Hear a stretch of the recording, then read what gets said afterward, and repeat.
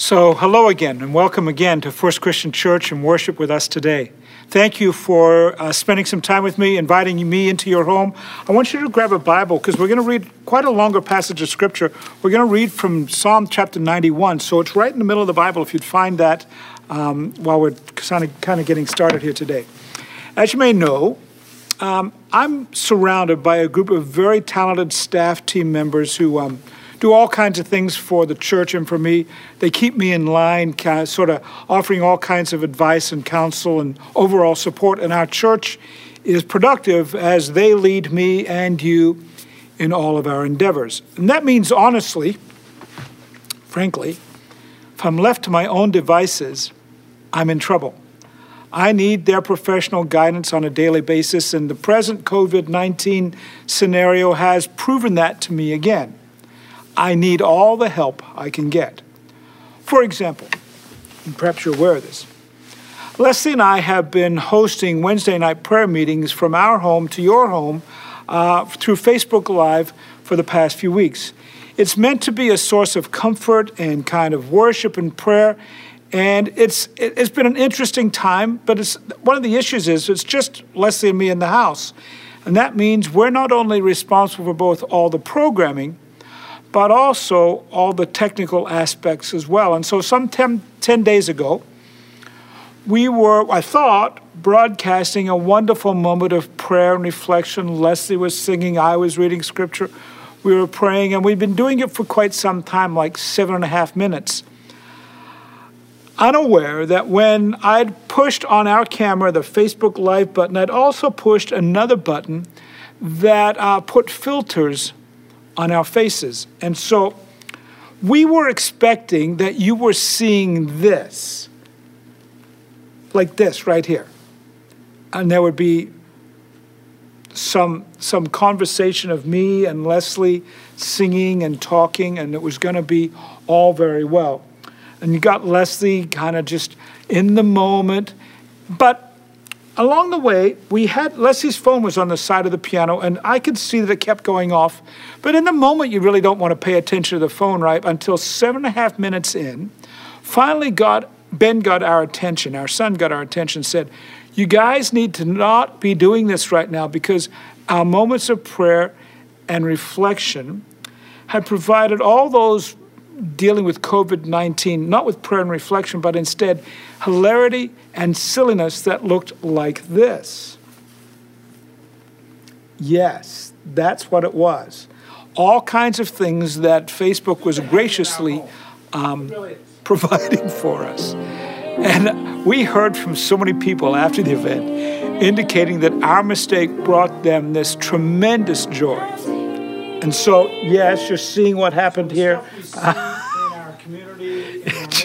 I can't tell you. I don't know if I'm more embarrassed on the moment it happened or that you're seeing it right now. But it's what happened. It's what happened, showing that, hey, I need all the support I can get. And so, yeah, we're going to release an extended play version of that in the days ahead, all for your viewing pleasure. And here's the point of why I'm telling you this, that if you don't have the correct support, you might find yourself in all sorts of struggle. And that's for the case, not only for the shoes you buy, you need to make certain that your shoes have the right support, but where you work. I need all the technical support and staff support that I can find.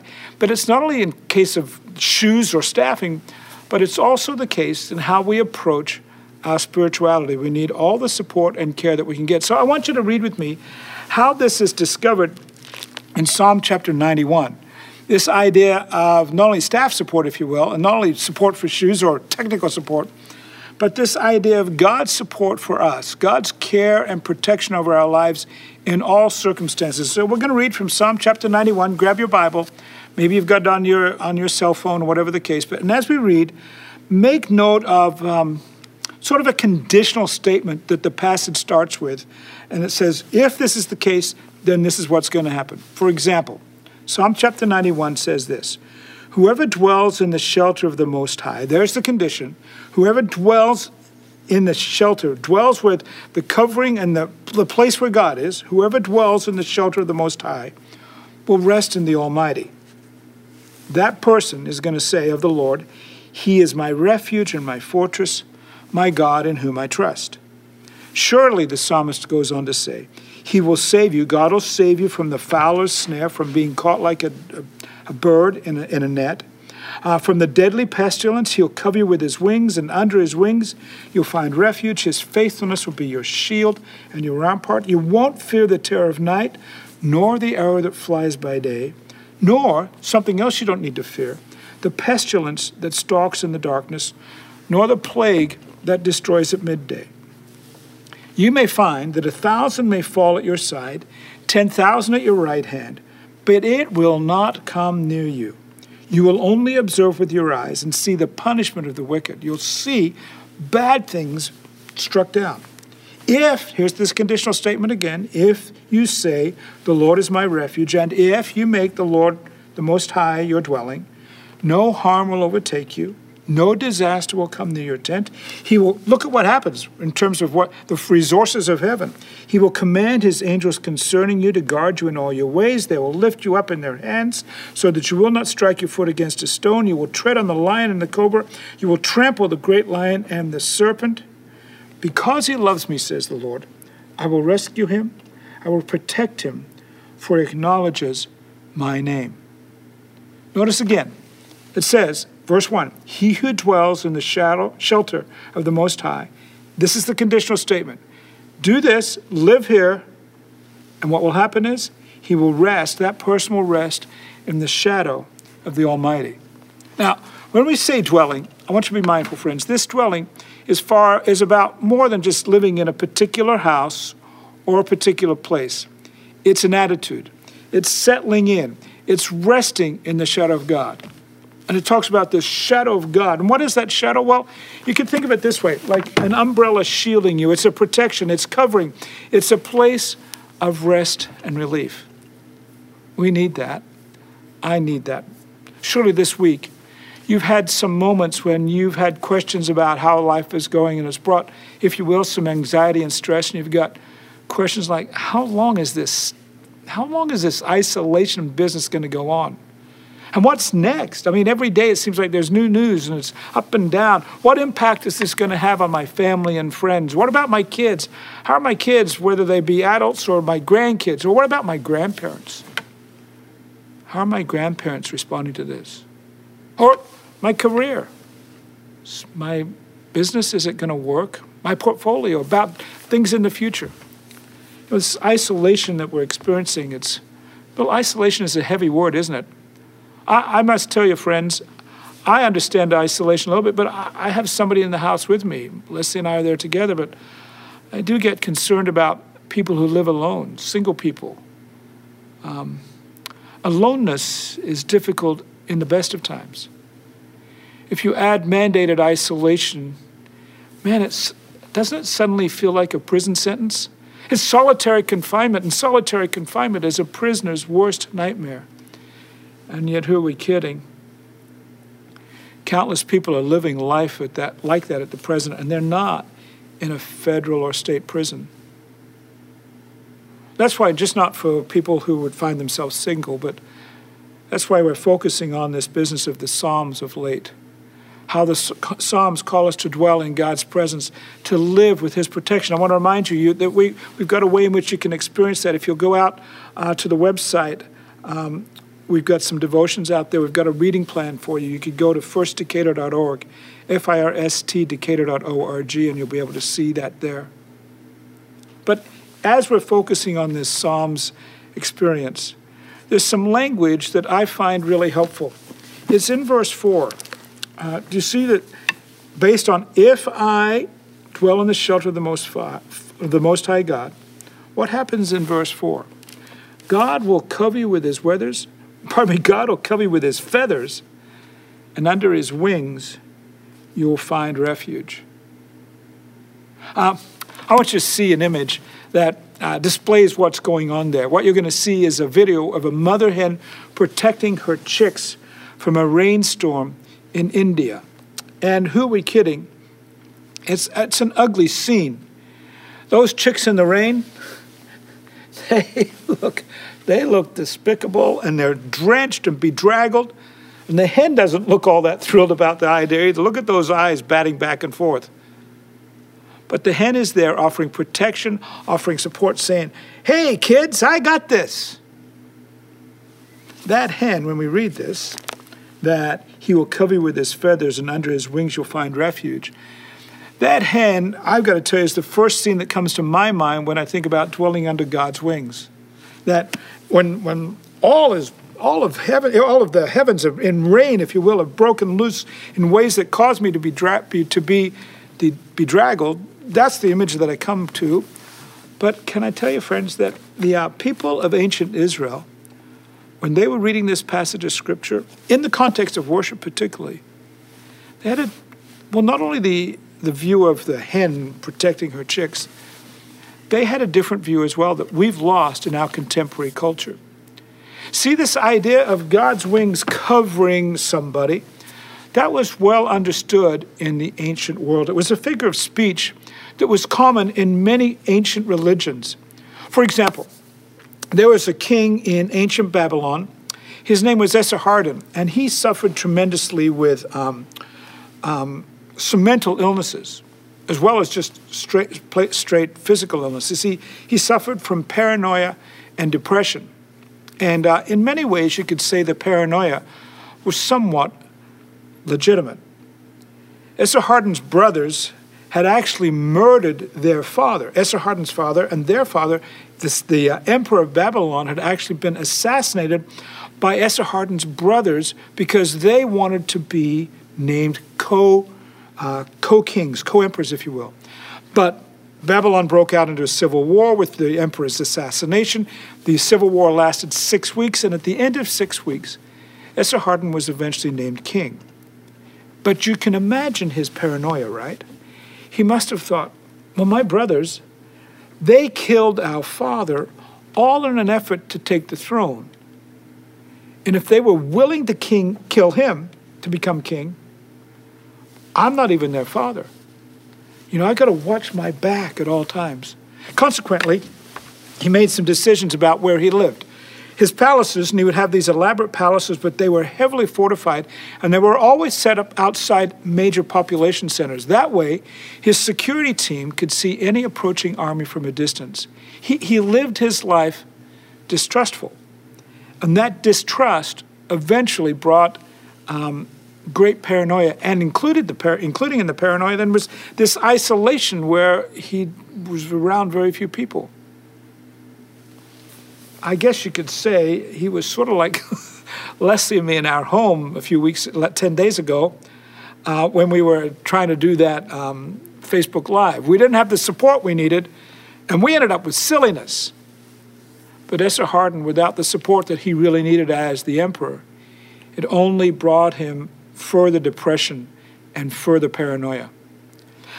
From time to time, various palace vassals or courtiers, advisors, would try to comfort him and encourage him to no avail whatsoever. Until, to one point, they brought the priests of the goddess Ishtar into the palace court, and they said to Esarhaddon, you need to hear what these priests have to say. And the priests are telling you that the goddess raised you under her wings, and thus you should be encouraged and kind of, get better. But it didn't work. Esarhaddon's reign was marked by his illness and his paranoia. See, here's what was common in that ancient world amongst many religions, this idea that the gods, the pagan gods, would cover their subjects with wings. Hiding under the wings of a pagan god was common language. So when the people of Israel read this, they know that language. But for Esarhaddon and the other pagan religions, there was a problem. Ishtar was a dead goddess. There was no protection there. Any false god proclaiming protection or covering them and support, well, friends, who are we kidding? That's an empty promise. It reveals nothing. But for the people of Psalm 91, the people of the God of Israel, for the people who call themselves followers of Jesus Christ, well, we're following, may I remind you, we're following the only living God of the ages. We have the protection of the God who is alive and interested in humanity's story. You'd say, well, Wayne, how do we know that? Well, we know that God is interested in our story because Jesus came as God in the flesh. History has proven the veracity of Jesus' life on earth, and as Scripture reminds us, this is the intent of his arrival, that God's claims of eternal existence, of life, and his protective care, they're all proven by Jesus at the cross and in an empty tomb. No other false gods ever made that sacrifice. No other false god ever died and rose again. And so I would suggest right now, let's take a moment to reflect and remember the impact of Jesus' death on how we experience this covering and protection of God Almighty. Let's have communion together. So thanks for participating in communion with us. And in light of what we've just remembered together, Jesus' death and his resurrection, his coming that points out that we have a living God, a God who provides care and protection and support, and that we dwell, if we dwell in the presence of God, if we dwell where God lives, we get that. What should we do? What does it take to get under God's protective care, under his wings? How can we live experiencing that sort of support and encouragement? I mean, how do you live so that you don't have life filters like that people are going to laugh at you, like people were laughing at Leslie and me a few days ago, with that video that I showed you. You don't need that sort of paranoia that makes life almost unsustainable. You go, man, I'm looking over my shoulder all the time. How's it going?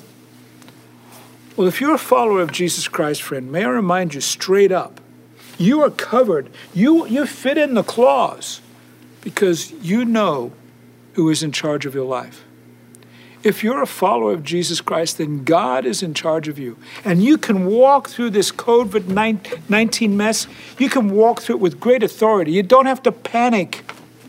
You're not doing this alone. I heard of an interesting fellow recently, a story in France, who panicked at a bad moment. Perhaps you saw this news story. Here's what happened. A 64-year-old guy, he owns a business, and apparently his employees really liked the way he treated them, so they decided they were going to treat him to a once-in-a-lifetime event. They were going to give him a ride in a French fighter jet. However, they didn't know that he was terribly afraid of heights. But he got to the airfield, discovered what they were going to do for him, and he's kind of stuck in this moment where, man, I've got to do what they require me to do. So he put on the suit, he put on the parachute, he forced himself into the seat behind the pilot, and he's there in the co-pilot seat, and he hung on for dear life as that plane took off. Tragically, though, I guess from those of us looking on from the story after the fact, almost comically, I say that with some tenderness. They got up to about an altitude of 2,500 feet, and then the pilot kicked in the afterburners, and the plane started going straight up in the air.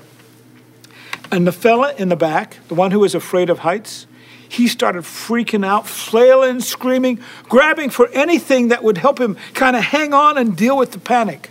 Unfortunately, in the midst of his panic, he grabbed the wrong button, the ejector button on his seat. The canopy flew off, and the next thing you know, he's out of the plane like a bullet and suspended from a parachute that he's never used before. Here's the good news. He landed safely. Some cuts to his face because his helmet flew off in the midst of it. Some other good news, the pilot managed to land the plane safely and all was well. But I'm reminded of what we're like at times. I'd like to help you. I'd like to help you to lose the panic. To remind you that as everything is kind of going on all around you and you feel like you've gone straight up in the air and you don't know exactly how to manage all this, God is your refuge and your fortress. And so, as your pastor, if I could put it this way, I have some spiritual authority in the lives of everyone who call First Christian, if you call our church your home. And that authority could be wielded in harsh ways. I'm not trying to do that. I'm not talking about a bludgeoning tool, no, but in an authority that is invested in me vested in me, by virtue of our agreed relationship of life together, and vested in me by the virtue of my calling and what Scripture says, then as your pastor, and using Psalm 91, I want you to hear how Scripture says that God's protection, His care, is over you this week. I want you to hear, as a statement of my faith for you, of how God is supporting you. Through your willingness to dwell in the shelter of the Most High. You know what you can say? You can say, God is my refuge and my fortress. I trust in Him. He will save me from the fowler's snare. You can also be assured that as your pastor, I can say, do not fear any terror that comes in the night. No more laying on your back at night, staring at the ceiling, wondering if COVID-19 is stalking your home or your family. You know, after all, isn't it at night that we worry the most? During the day, there are things to be done, but at night, those worries, they become terrors. But God, I will tell you, it says, verse 5, do not fear. You will not fear the terror of night. It also says you are covered by God's wings. Scripture says, do not fear the pestilence that stalks in the darkness. This COVID stuff, it is frightening. It has pushed around the globe in ways that we've not yet fully identified. In other words, its patterns are in the dark as of yet. But may I remind you what Psalm 91 says. If you've got your Bible, pull it out again, verse 10. That in the midst of where we are, in the midst of the places where we don't, man, where is COVID going to hit next? Remember this. No harm will overtake you. No disaster will come near your tent or your home. God will command His angels concerning you. And you know what they're going to do? All of heaven is planning to guard you in all your ways. In other words, for us, there's victory in the midst of this mess. And I'm going to pray that this victory is your experience. Let's pray together. Our Father, we come to you today, and we thank you that we can come in the name of Jesus Christ. And as we come in His name, we're acknowledging that we are walking with you through Him alone. And that walking is included in this dwelling in the shelter of the Most High. And so we would land with what Scripture says, that as we dwell in the shelter of you, God, that we will also rest in the shadow of the Almighty. We are people of faith who are going to pray and say, God, you are our refuge and our fortress. You are our God in whom we trust. Lord, I pray that we would indeed trust you today.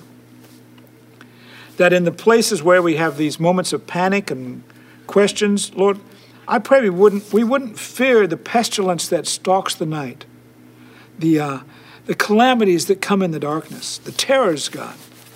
Instead, we rely on you. Lord, I pray if there's somebody, people participating in worship today who have not yet crossed over the line of faith, they're wondering about how to step into this business of getting in the shelter of God Almighty. I pray, God, that they would understand the reality of Jesus Christ and make a decision to ask for your forgiveness through His work on the cross. Lord, I pray that you would forgive people of sins, that they would come to the place, Lord, where they acknowledge that Jesus Christ is in charge of their lives, and Lord, that this week they'll live under your wings, God, in your shelter. I thank you for your good life within us. In the name of Jesus Christ, amen. Amen. God bless you today.